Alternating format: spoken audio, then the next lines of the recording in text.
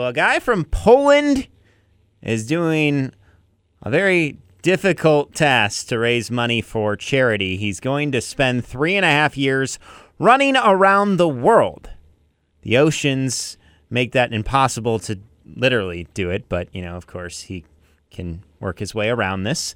But he's going to run across Europe, the Middle East, Asia, and the United States. And by the end, he'll run the same distance as the circumference of the Earth, just under 25,000 miles. He plans to start in August. So this reminds me of that scene in Forrest Gump where he was running around America. This time, though, it's a real-life situation, and he's doing it around the world. But he better, when he finishes this, say that line from Forrest Gump, "I'm tired.